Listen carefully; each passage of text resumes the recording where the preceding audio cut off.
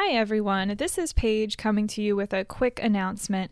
Just wanted to let everybody know that the episode that you are about to hear was recorded before the coronavirus pandemic became in full swing here in Pennsylvania.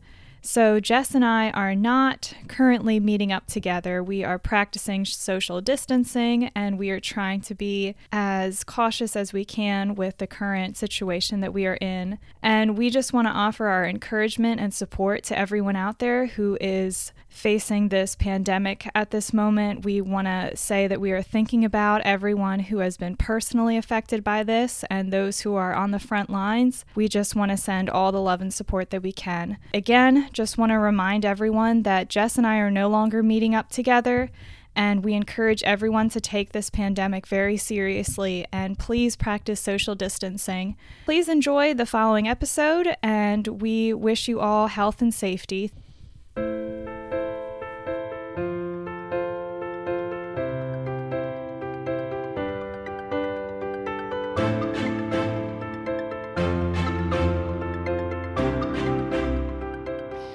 We are live. Hello! Hi! Welcome to Endeavor. I'm Paige. I'm Jess. Hi, Jess. Long time no see. Yeah. Yeah, so we just ate some Chinese food. We recorded our last episode, then we went out to get some Chinese, and now we're back again for part 2. So here we are. You had to wait a whole week, though. Sucks to be you. So during our break, we realized that I never gave a quote. Whoops. At the beginning of the last episode. But fantastically, when we went to get Chinese food, Jess had a fortune cookie, and it had a great fortune, which applies to what we're talking about, more or less. So the fortune cookie says to us, "From listening comes wisdom, and from speaking, repentance." And what are you getting at that with? Oh, hell. What are you getting at that, I Paige? just wanted to put that out there in case I insulted any Twilight fans last episode. And if in the future I offend anyone and their stories that they love and cherish, I apologize. This is just my opinion, and I get very heated sometimes, and I am very sorry because I understand loving something with all your heart and not being willing to see its flaws. That was quite the backhanded apology. Well, it's true because I like some pretty stupid stuff too. No, darn, I'm not doing a very good job. Paige isn't the greatest at apologizing on this podcast. I'm trying. We are gearing up for some hashtag Paige rage. Alrighty, guys, here we go. So we left off our last episode talking about archetypes. So recap, archetypes are, as I kind of described, like a giant filing cabinet. Each drawer has a different title to it, and when you open up the drawer, you see a whole bunch of people in there. So it's categorizing people kind of by their personalities. It's just like a really surface level categories, correct? Correct me if I'm wrong. Yeah, for the most part, yeah. Okay. That's where we're going to start because... Do you want to give some examples of archetypes? Yeah, I have a list. Oh, I'm sure Sorry, you do. I should have You've done got this. so many papers. I have so many papers. Sorry if there is rustling going on in the background. So Jennifer Ellis is an author, and this is from a blog that she wrote. It's about women archetypes. So that's what this list is composed of, okay? So the first one is the Amazon or the Crusader. Can you think of any examples of this, Jess? The Amazon and the Crusader are the same character? It's the same type of thing. I'm not sure what Crusader's coming from. Let me read the description. Powerful women who are competitive and still identify with feminism and nature, independent, quirky, confident. The male counterpart is the warrior. Okay. Okay, so some examples that she lists are, this is the obvious one that I thought of just when I heard the Amazon, is Wonder Woman. Yeah. Okay. Wonder Woman, Buffy, Merida, Katniss Everdeen are all considered this archetype. Okay. Okay? So filing cabinet, file those under the Amazon. The Crusader. All right, second one is interesting. This is a three-parter. The farmer's daughter... Darn it. The father's daughter, the librarian, and the spinster. These are all the same. These are all still? the same category. Yeah. Yeah, okay. I thought this was interesting. So its description is studious and intelligent women who aligns themselves with powerful men but may not get along with women, likes to be in control, data-oriented introvert who doesn't know how to connect with other people, used to looking out for herself. That's not a description I would have expected for farmer's girl. Farmer's daughter. Father's daughter? You said farmer's daughter. Well, I messed up the first time. Father's daughter. Okay, The I librarian. was so confused. The spinster, sorry. I don't really know why that's in there. I could understand the librarian and the spinster having that stereotype.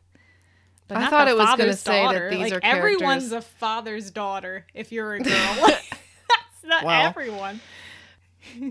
I thought it was going to say things like, this is the nerdy girl who... Well, it says studious and intelligent woman. But that align themselves with men? Who To use them? Who align themselves with powerful men but may not get along with other women.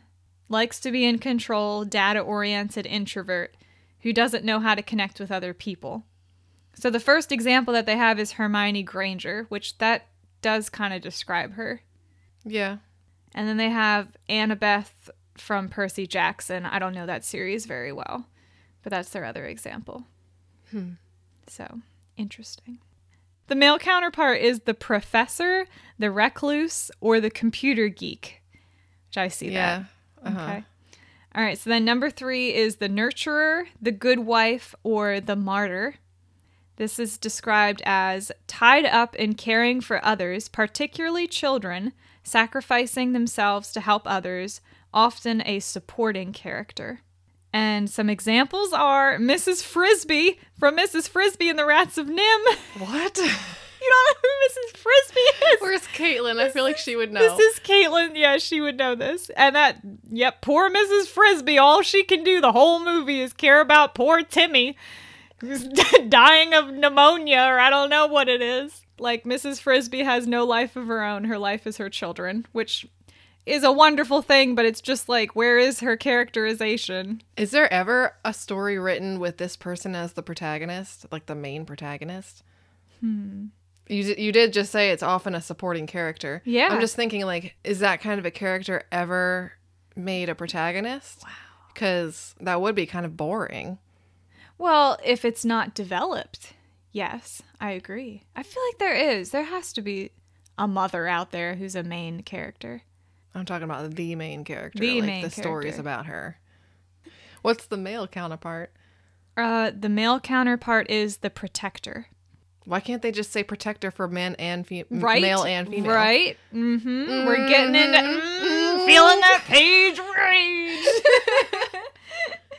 Yeah, why What is were the the woman women's called? The women are Something wife? the good wife, the nurturer, or the martyr.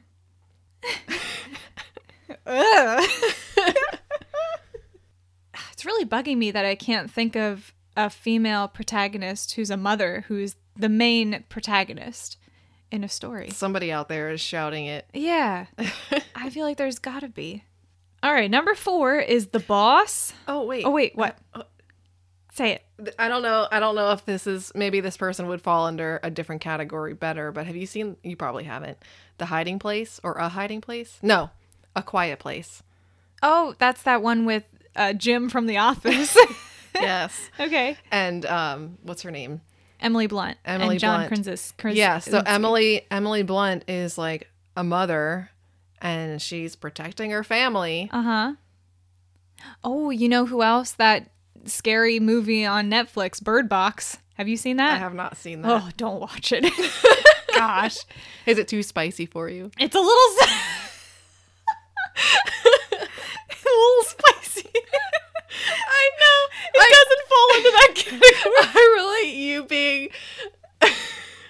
I relate you not liking scary movies to not liking spicy food. Like those. Oh. That's what I'm referring to. I think I described 50 Shades of Grey as spicy You in did. the last That's episode. that's not what I meant. Oh, that's what I thought you meant. I was like, no, it's not that kind of movie. But I think we can get into this later. I mean, I don't think the lady from Bird Box is...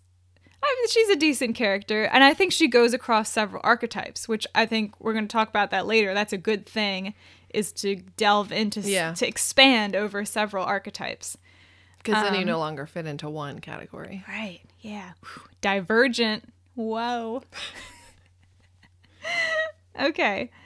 So the next one is the boss, the matriarch, or the queen bee. This is a decisive leader, sometimes inflexible, workaholic, sometimes arrogant. If character is a mother and most of her management revolves around her family, then she can be called the matriarch. So their examples... Molly Weasley? No, Molly Weasley was actually the last one, the nurturer, the good wife, the martyr. So you see Molly Weasley more as the boss, the matriarch, the queen bee. I think so. I kind of agree. I kind of feel like between her and her husband, she's the boss. I agree with that completely. Don't mess with Molly Weasley. Their examples for this one, though, are, and I don't know any of these, Janeway from Star Trek, Murphy Brown, Jean Grey from X-Men. I don't know any of those, unfortunately. Me neither. I just didn't want to admit it. I mean, I know who Jean is from X-Men, but I don't know a whole lot about her. I don't watch Star Trek. I don't know who Murphy Brown is. Sorry, Murphy Brown fans. The male counterpart for this is the chief, the boss, the businessman, or the king. Okay, so that goes pretty hand in hand. Like, okay, but why is there the use king the and then there's the queen bee? Why do they got to add a bee to it? Ooh. Because that has like a bad stereotype, the queen bee, because then you're like flighty and like trying to think of bee puns. Little, stingy. Honey. Yeah. I feel like a queen bee is like, has more of a stereotype than just a king. Yeah, I'm just thinking of like a busybody, like buzzing around. Yeah, annoying. That's it. Yeah, the queen bee is annoying because it's a bee. Ooh. But if you're a man, you get to be the king, the businessman, the Yeah. boss. Isn't that nice? All right, number 5. The spunky kid, the plucky girl, or the girl next door. The spunky kid and the girl next door are in the same... I don't like that. What? Description is, has a good attitude and is always ready to roll up her sleeves to help. I feel like this is you. Team player. Supportive and reliable, often in the best friend role, but also often the protagonist. Some of their examples are Marianne from Gilligan's Island. Girl next door. Yep. Kaylee from Firefly and Meg Ryan in Sleepless in Seattle. I feel like a lot of chick flicks, the protagonist is kind of this character. Agreed. Yeah. I'm thinking like this has Amanda Bynes written all over it. Like the spunky, plucky girl. Yeah. Yeah. The male counterparts for this one is the everyman, the best friend, and the sidekick. The sidekick makes sense. Mm-hmm. Yeah. Number 6 is the seductress, or the femme fatale. Yeah. Is that what that is? Mm-hmm. Never heard that phrase before. That's the dangerous, sexy woman that you got to stay away because she's evil because she's sexy. The dominatrix. Yeah. Yeah, and I was listening to a video about this, that often women who are sexy are the villains because that's seen as like a vile, evil thing. Yeah. Especially way back in the day. Now it's seen as like this weird empowerment, but also like alluring and divisive. Dangerous. Yeah, they still put that person under that dangerous category. Yeah, exactly. Yeah. So the description for this is sexually driven and attractive to men, can be manipulative, not often the main character. That's true, I think. It's often the villain or the antagonist. Mm-hmm. The examples that they give are Samantha on Sex and the City, Daphne on Scooby-Doo, Scary, dangerous, sexy Daphne. The one who always gets kidnapped. Weird. It has to be saved by somebody else. I see why they put her in that category, but she doesn't quite belong there. I feel like there's another category coming up that she fits into way better. But that's what they give for this one. And then Ginger on Gilligan's Island. Also, Irene Adler fits under this, at least in the new BBC version of Sherlock. I think these women are often very objectified, too. Mm-hmm. That's a whole other topic. All right. The male counterpart to this one is the bad boy or the woman's man. Makes sense, I guess. Not to open this can of worms, but if you're the guy and you're the woman's man, you're like, hey, look at that guy. And if you're like the woman who's like sleeping around or whatever, then she's evil. Mm-hmm. Mm-hmm. Yeah, because look at the terms here. Like, the male counterparts are the bad boy, the woman's man, but the female ones are like, there's so much more weight to these descriptions. The seductress, the femme fatale. Like, there's so much more weight to those descriptions than the bad boy or the woman's man. Whoa. Hello. Hello, Governor. Welcome to I'm Endeavour. the woman's man. Hashtag page rage. She turns into a British woman. Get out. Governor. I'm sorry if we're offending any of our British. 1% of our listeners are British. I'm really sorry. Anchor tells us we have like one British listener. Whoever you are, we love you. Good day, mate. Oh, that's Australian. Oh, no. We're not doing on this episode of Page Offends Everyone. No. Jeez. There was one episode a while back I tried so hard not to offend everyone. Now here we are. Whew, boy. All right. Number 7 is the mystic, the free spirit, and the quirky misfit. Yeah. Yeah? Yeah, what? We're talking like the wise old man type of a thing, or is there another category for that? Trelawney from Harry Potter. Okay. Yeah. I don't want all my examples to be here. Well, Harry Potter has some great versatile characters. Mm-hmm. The description for this is free-spirited, calm and gentle, creative, can be the crazy and the comic relief, original and playful. And some examples are Luna Lovegood from Harry Potter, Phoebe from Friends, Ally McBeal, and Pippi Longstocking. And then the male counterparts are the fool and, to some extent, the artist.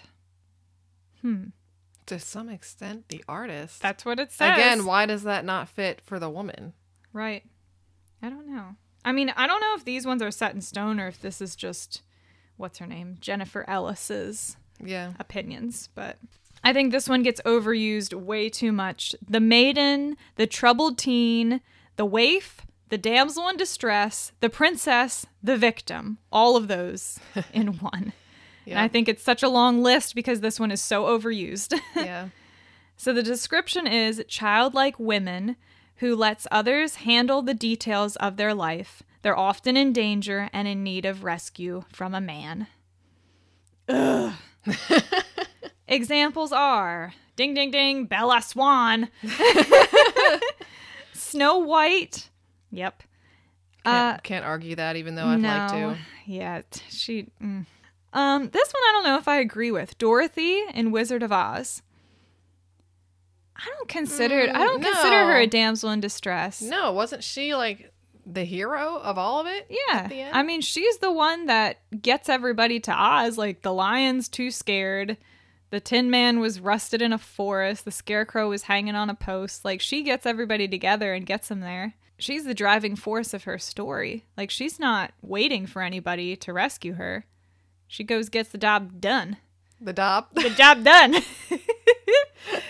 I mean, she does need help along the way, but I love that. I wanted to go into all of this actually, but I love that the main characters in Wizard of Oz are all women.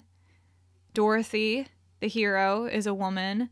Glinda, kind of the sage or the mentor, she's a woman. And then the villain is a woman, the Wicked Witch. And that's so unusual, especially... And all the sidekicks are men. Yeah. The dopey sidekicks are the men. But I don't know what that I says. do get where they're coming from. Is Dorothy is a very like wistful kind of not out there, but like naive sort of a character. Innocent. Yeah, innocent. Ugh, gosh. And there's nothing wrong with being innocent if that's the story you want to tell. Yeah, but is anyone truly innocent? I mean, how old is she supposed to be in this story? That's a good question. I don't know. Younger than the actress was. Yeah. I don't know. I don't like it when people, because I don't want to go into all this, but I don't like it when people watch what they say around me because they're like, oh, Paige is too innocent. We don't want to taint Paige because she's just the goody two shoes little innocent girl, because it makes it feel like I can't handle life. They're like, treating I'm you too like fragile. a child. That's yeah, why. they're treating me like a child. Children are quote unquote innocent. And right. I think that Dorothy is supposed to be pretty young. Yeah. But and I think that she part of the story is that she grows up a little bit. Mm-hmm. Yeah. But all right, ready to get mad? Oh. The male counterpart for this is nobody. There is no male counterpart. This only exists for women. How irritating.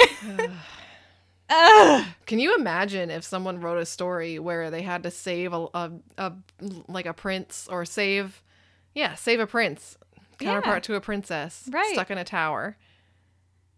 Someone should write that story. I feel like that is so long overdue. There's got to be a story out there like that. Please. If someone knows this story, please tell us. Gosh, darn it. That just irritated me so much when I read this and the male counterpart is nobody. It doesn't exist. It's true, though. Like, if you think damsel in distress, nobody's going to picture a man. Right. Exactly. Ugh.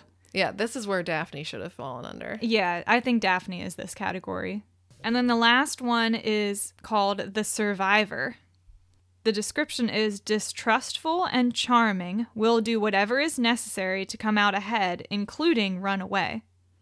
And the only example that they give is Scarlett O'Hara. I would put her under a survivor. Mm-hmm. But I think she also falls under the seductress. Yeah, but she fits a lot better under survivor, although I'm struggling to understand why they say a survivor is charming. Yeah. I mean, yeah, Scarlett O'Hara was charming, but that's just one character. Maybe just resourceful? Maybe that's what they mean? Because Scarlett is resourceful because she uses her charm to get through life. Mm-hmm. And that's what makes her an interesting character. That's a good point. Yeah. But the male counterpart for this one is also just the survivor. Mm-hmm. So, interesting. And that's not an exhaustive list. I mean, there are other archetypes, but those are pretty popular ones. Right, exactly. Yeah. Some thoughts that I had after reading that list is that I feel like women are often categorized and put into one of these archetypes, and they're not really given the chance to expand over multiple ones. Do you agree with that? I think so. For the most part. Yeah. This isn't 100% true, but I think a lot of times male characters are given that agency to go across different archetypes, where they're given more depth, and women are often just surface level. It depends on the story, but I don't know. I think what I'm looking at is like the blockbuster movies, the movies that people line up and sell out. Marvel. The big like blockbuster movies nowadays, the women are just so shallow. Like it's a lot easier to put the women characters into one of these categories than it is for the men. Right.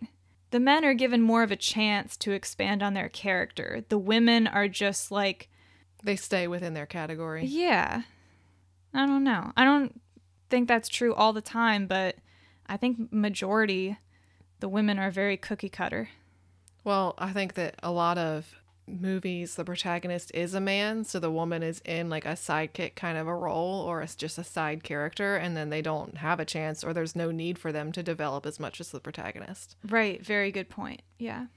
I think a big thing too, like you were saying, that women are given these side roles is often women are not given any agency, even when they are in the main roles. And I think depending on what era you're looking at, it can be different.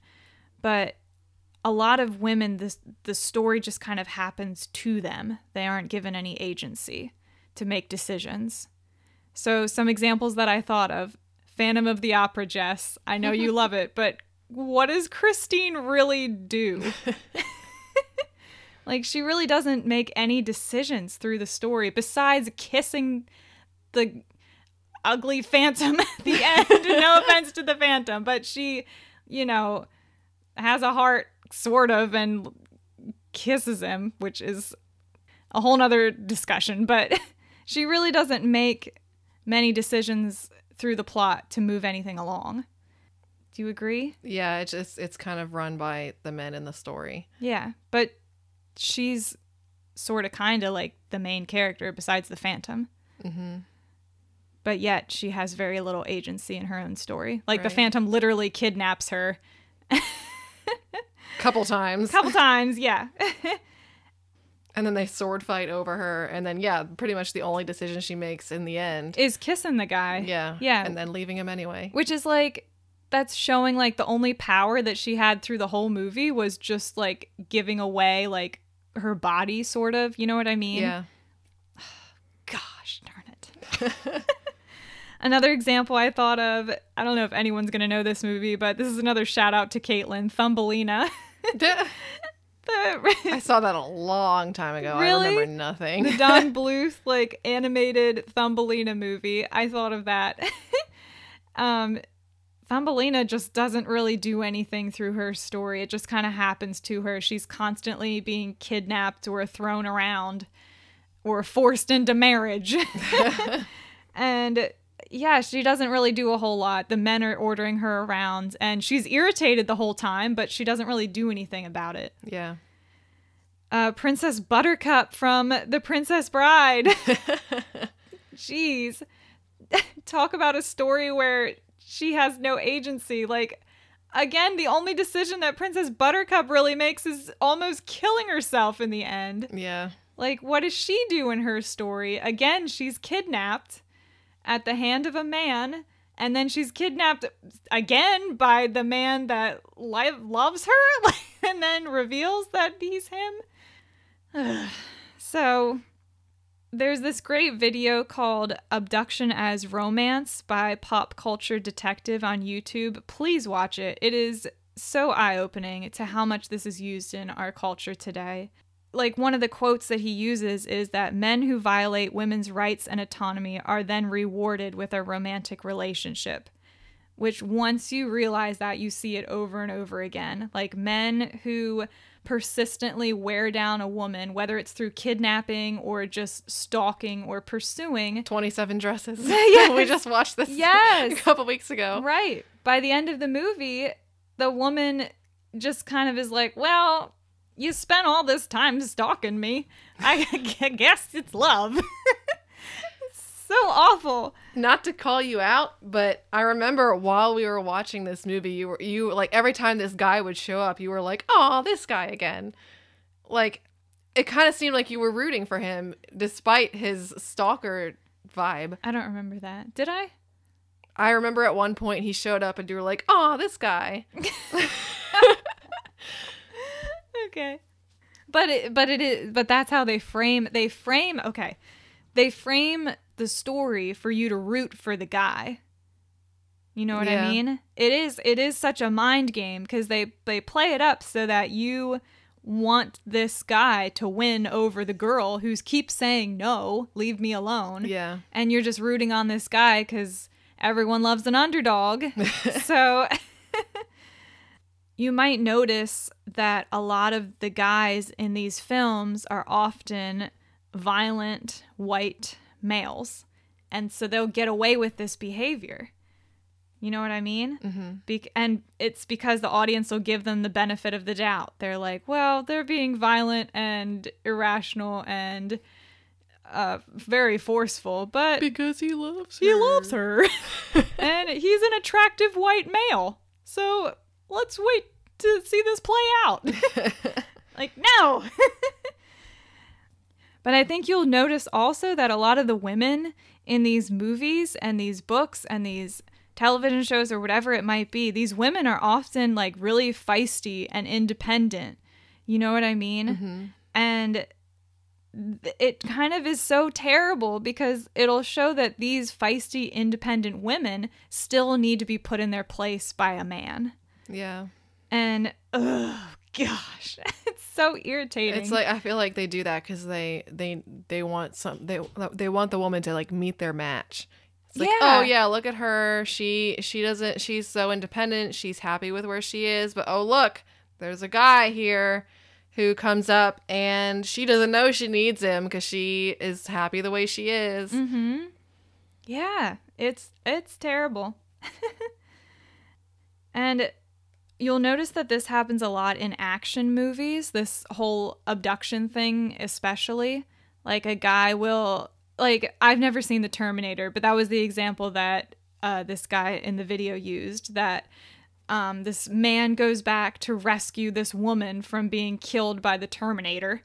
And the woman is freaking out because she doesn't know who the heck this guy is that's saving her. Mm-hmm. And the guy is telling her, like, stop it, calm down, stop screaming. I'm here to rescue you. And the audience knows that the guy is telling the truth, that he is there to rescue her. But he's being violent, aggressive, assertive. And the woman is freaking out. And she's being, like, the rational one. Like, she is responding how you should respond if you're being kidnapped by a man. But the audience is like, come on, lady, he's trying to help you. Yeah. And I hate that because it's framing this woman as being naive and that she's being irrational for fighting back from a man who's kidnapping her. No wonder people think we're too emotional. Oh, gosh. It just makes me so mad. But watch this video, Abduction as Romance. A lot of the videos from Pop Culture Detective on YouTube are really good. He talks about the adorkable misogyny. It talks about, like, the guys in The Big Bang Theory, how they're super nerdy and they're also really sexist, Yeah. but they get away with it because they're such dorks. Mm-hmm. And how Penny is so objectified by these men, but the audience forgives it because they're dorky, nerdy men who never get to see women, who never get to interact with pretty girls. So it's okay. And it's like, no, it's not okay. And oh my. Okay. So that's that rant. Page Rage Train, moving on to the next stop. All right, toot toot.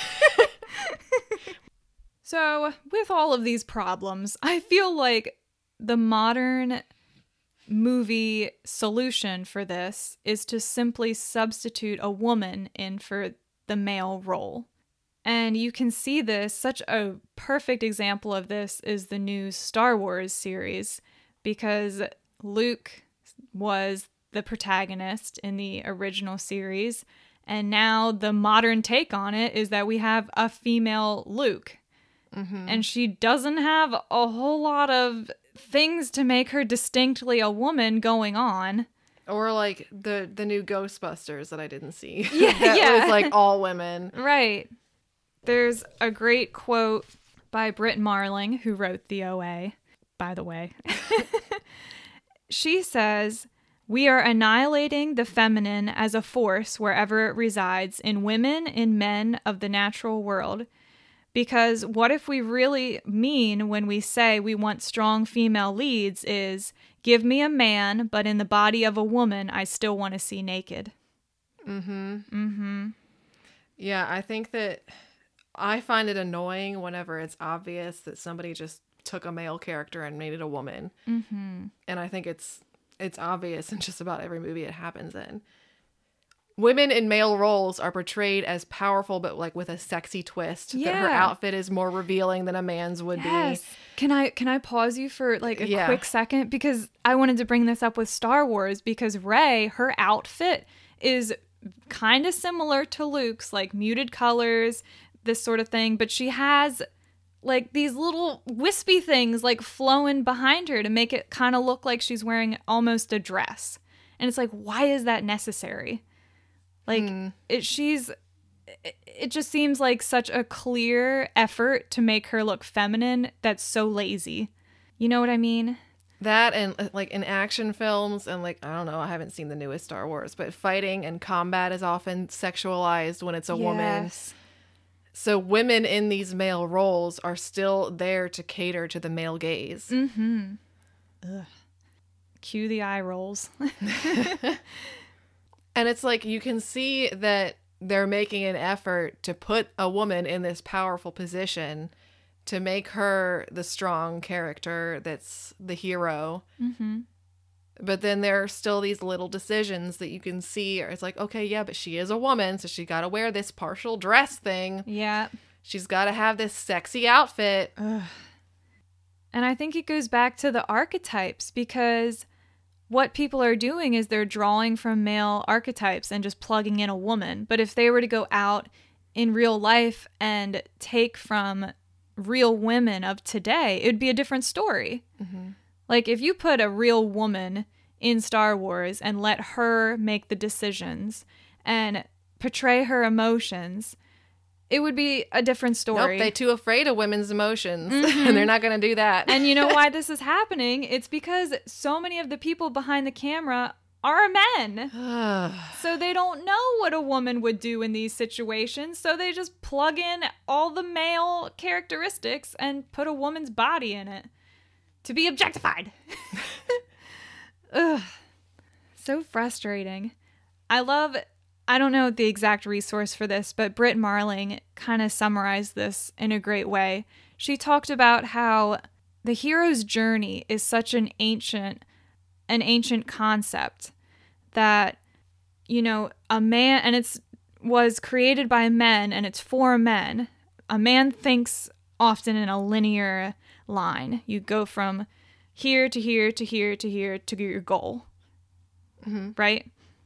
She talked about how women often approach conflicts or struggles in a more circular or spherical spiral type of way. A man usually takes things head on, and a woman will kind of walk around it.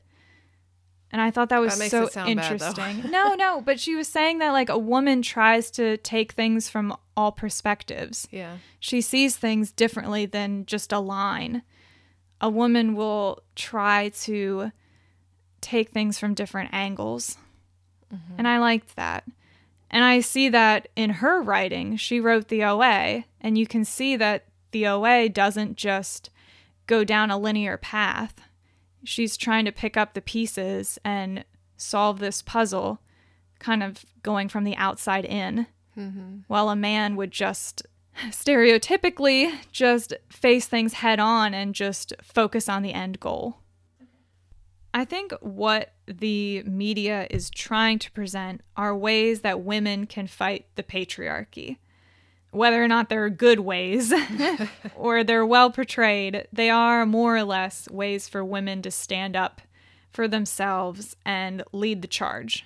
But I think it's interesting that women are given these examples on how to fight the patriarchy, but there's very little examples on how men can fight the patriarchy. And a lot of this got me thinking because I watched this TED Talk by Colin Stokes. It's called How Movies Teach Manhood. And he actually talked about The Wizard of Oz and a couple other movies. But he especially emphasized at the very end about how men, like, what are we teaching our young boys? A lot of times there's not really anything out there to show them how to be men that can be allies to women. And I think that's the world that we live in today, is that women need allies. Like, we need to work together. And there's no examples out there for how men can do this. Do you agree? Mm-hmm. And it's not up to the man to like save the woman from this situation. No. They should be partnering. Exactly. Yeah, they should be partnering. And I think the way that we can do this is we need to also think of men outside of their archetypes. We need to start looking at real men in real life situations. And this is a great example. Another video from Pop Culture Detective was about Newt Scamander. Newt Scamander. And what a great breath of fresh air he is to men, and setting such a good role model for a male protagonist who's not your typical action, like abject, like God of Thunder, like, you know, coming in to save the day. He is so different, like gentle. Yeah. He has a lot of traditionally feminine characteristics. Yeah. And his strength is his empathy. And men don't even get a chance to show their empathy in a lot of movies and film and whatever else. And Newt because they're told that that's weak. Exactly. It's a woman thing. Women are meant to empathize and be gentle and caring and loving and kind. Men are having to do the dirty work. They don't got time for that. And Newt is just, it's so wonderful to see a man getting the chance to show that role. Where are all my Hufflepuff men at? Yeah, so I feel like it's so important to not only retell women's stories, but to retell what it is to be a man. And I think that's the best way to fight the patriarchy. Because we should be fighting the patriarchy, because that's what's causing all of this. And just because we're making women's voices louder doesn't mean that we want to quiet men's voices. We need to look at equality. And if we had the same number of women directors as there are male directors, it would be a different landscape of film out there right now. You know what I mean? Are all the Marvel movies directed by men? Yeah, pretty sure. Wonder Woman was directed by a woman, though. Yeah, and you know what? Wonder Woman and all the Amazons were dressed fairly appropriately, right? Yeah, that was a big thing. But then when I think Wonder Woman appeared in another movie with all of her Amazons and the movie was directed by a man, their outfits completely changed. Like, talk about a great example. This is the same one? This is like a sequel? Something or she different... appeared in. I don't know what it was, but she appeared in something else and it was directed by a man. And they looked completely different. So do we want to wrap this up and kind of connect it to our to part one of this episode where we talked about writing characters and authors, the decisions that authors make in their stories? Mm-hmm. One question that Paige sent over to me in preparation for this was, should the audience of a story have the power to change the course of a narrative? And should the creators of that narrative listen? Where were you coming from with this? I came right out of the newest Star Wars movie. Very angry. That's right. You did text me and you were like, I just saw Star Wars and I have so much to talk about. Yeah, because literally I feel like the last Star Wars movie that came out was just a fan fiction, like dedicated to fantasies of the fans. Because... all right, spoilers ahead. Rey and Kylo Ren? Is it Kyle? Kylo. Kylo Ren and Rey have been shipped all over the place since the first movie. Everyone thought that they should end up together. And it was my understanding it was her and Kylo, but also other people shipped Rey and... Oh, who's the Finn. Pilot? Yeah. Finn, yeah. Is he a pilot? Kind of, I guess. He flies around. That guy.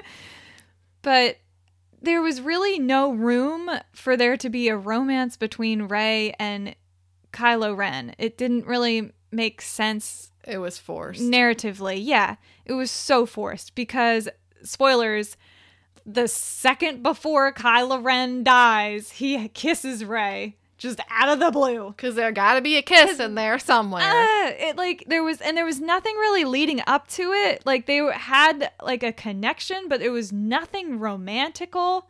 I just feel like this is such a problem because it felt like the whole movie, they were trying to put the pieces in line so that this kiss could sort of make sense. Like, it felt like the whole movie was built around making sense of this kiss. And I think that this is a good example of how, I mean, Star Wars is basing characters off of their own characters from previous movies. They're like, we gotta have a Han Solo and a Leia. Like, we gotta have a Luke, and that's what Rey is. We talked about that earlier. I feel like it's such a dangerous thing to play to the fans.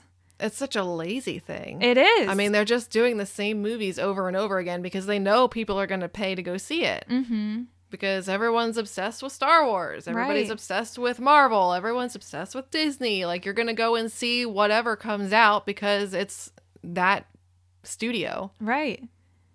Yeah, but even, I feel like fans just feel so... Entitled. Fans feel so entitled nowadays, and I think it's because of social media. It's so easy to get in contact or let your, like, a chorus of voices be heard. And I think of Game of Thrones. I didn't watch Game of Thrones, but I heard the ending was awful, and fans were furious, and they started a petition for the creators to make a whole new ending. It's like, where do you come off that you think you can go to these creators and tell them you're not happy with their product and you want them to redo it so that you'll be happy? Like, where is the respect for the creator? I mean, I definitely think that there are times when a creator rushes into a decision that doesn't make sense with the rest of their story. But I agree that, I mean, you don't have a right to tell an author that they screwed up, that they wrote their story incorrectly, that they wrote a character incorrectly. I remember when The Cursed Child came out, the script for the Harry Potter stage show that came out, and people were just all upset that two characters didn't end up together at the end. Mm-hmm. And I've also seen, this is another, I mean, Harry Potter example, I remember seeing someone complain, and it was like a Tumblr post, but they addressed it to J.K. Rowling, and they were like, it's obvious that you wrote this character this way. Why would you say this? Or like, why did you write it this way? This isn't what was supposed to happen. And I'm like, who do you think you are? Yeah. These are not your characters. You're here to enjoy them, but these didn't come from your head. You didn't write these. Mm-hmm. Another example is BBC Sherlock. When the last season, at least I don't know if they'll ever make another one, but the way that it ended, people, not everyone, but there's a large following of BBC Sherlock fans who shipped Sherlock and Watson. And when they didn't end up together as a homosexual couple, everyone was like, how can you do this? It was obvious that you were writing them this way. And I'm like, no. Just because you decided to take these characters, and I mean, you can write as much fan fiction as you want, but it's not up to you to decide how these characters are going to end up. Right. Or what's really going on in their minds. You can think that, but they're not your creation. Right. So you really don't have any right to go to the author and say, you need to change this, or I'm not going to read it anymore. Fine, don't read it anymore. Then it's not for you. Yeah. That was my little soapbox. Well, I think of How I Met Your Mother. Have you ever watched that, Jess? Or heard of it, at least? I've never watched it, but I know what it is. Okay. It's kind of like a Friends equivalent. I used to watch it in college, and I remember when the finale came out, it was such a huge buildup for what the finale was going to be. And honestly, I hated the finale. I thought it was really stupid. It is what it is. Whatever. You know, it was disappointing, but the show needed to end. That's how they ended it. It was done. But the fans were furious. They started a petition, and the creators actually filmed an alternate ending. Like, they redid the ending. And I thought that was just such a weak, trivial thing to do. It just... undoes the whole series. It's like, well, where was your conviction in writing this whole thing if you were just willing to change it for the fans at the very end? Yeah, who's really writing this story? Yeah, exactly. Yeah. So I feel like we need to calm down. Like, it's not okay to petition to a creator that you're intending to influence in their story, at least in our opinion. Yeah, I mean, this is coming from people who like to create, especially, I mean, you're a writer. I'd like to be a writer, but I'd hate if people came to me and said, hey, your character is obviously not feeling like this. They're feeling like this. Yeah. Here's all the evidence. And I'm like, no, you're just taking that evidence in the direction you want it to go. I could not imagine if someone came to me and was like, you're wrong. Like, you don't know what you're talking about. Like, where do you get off? Like, I don't understand. And I feel like our culture is so entitled these days in so many different ways, but I think this is just the ultimate epitome of that entitlement. And it seems to often be angry entitlement too. It's never like constructive criticism. It's just like anger. Yeah, I was so mad when Star Wars ended with that stupid kiss. But you didn't go and write to Disney and say, excuse me, excuse me. These characters clearly are not in love. So here we are. We just complained for a long time. Well, Paige mostly complained for a long time about archetypes and people writing characters in those archetypes that are pretty standard. But then now we're saying, write the way you want to write. I feel like we just contradicted ourselves. Huh? Wait, what? We spent a lot of time talking about women and how people write these women in these different archetypes that are just come up over and over again. If it's a bad ending, just make it bad. If people complain, just stick to it. Does this all come back to responsibility? Like, we have a responsibility as creators to hopefully change the narrative. And if you want to write a story that's got tried and true archetypes in it, then go right ahead. But I think that there's a lot more room to be creative and an innovator and forge a new path in the film industry or in writing a book. You can do something that's never been done before if you get out of these standard archetypes. It's important to recognize that being a creator is hard. It's pretty much the hardest thing you can do. Yeah. Honestly. Especially when you're coming up with a whole world from nothing. Yeah. And I feel like maybe that's why people drift into archetypes, because it is really hard to create people out of thin air. And a lot of times we just go to archetypes because they're already pretty much a cookie cutter that we can just make people into. It's a mold that's been used over and over. It's easily recognizable. And for the most part, people eat it up. So I think it's important to recognize that writing is hard. But I also think it's important to recognize that writing should be innovative, however small or big. I think the direction that our culture is going, it's important to break out of these stereotypes and these archetypes, because I think you get into dangerous waters when you write women a certain way over and over and over again, or you write men a certain way over and over and over again. Mm-hmm. As much as we might not want to think about it, these stories really influence our lives and how we view people and how we act. This is such a silly example, but sometimes if I go see a movie that I really like the protagonist who's a woman, I will do my hair different the next day. And just in like recognition of them, or I will think about how I dress. And I did this more when I was younger, but you see like a million little girls wearing Frozen outfits. Like, people look up to these things. And that's why I think it is so important for an author or a writer of any sort to be responsible for what they're putting out into the world. Because a little girl might be dressing up as your female character one day. And that's such a big responsibility to have that kind of influence over people. And it's something that you need to really cherish and be very thoughtful of.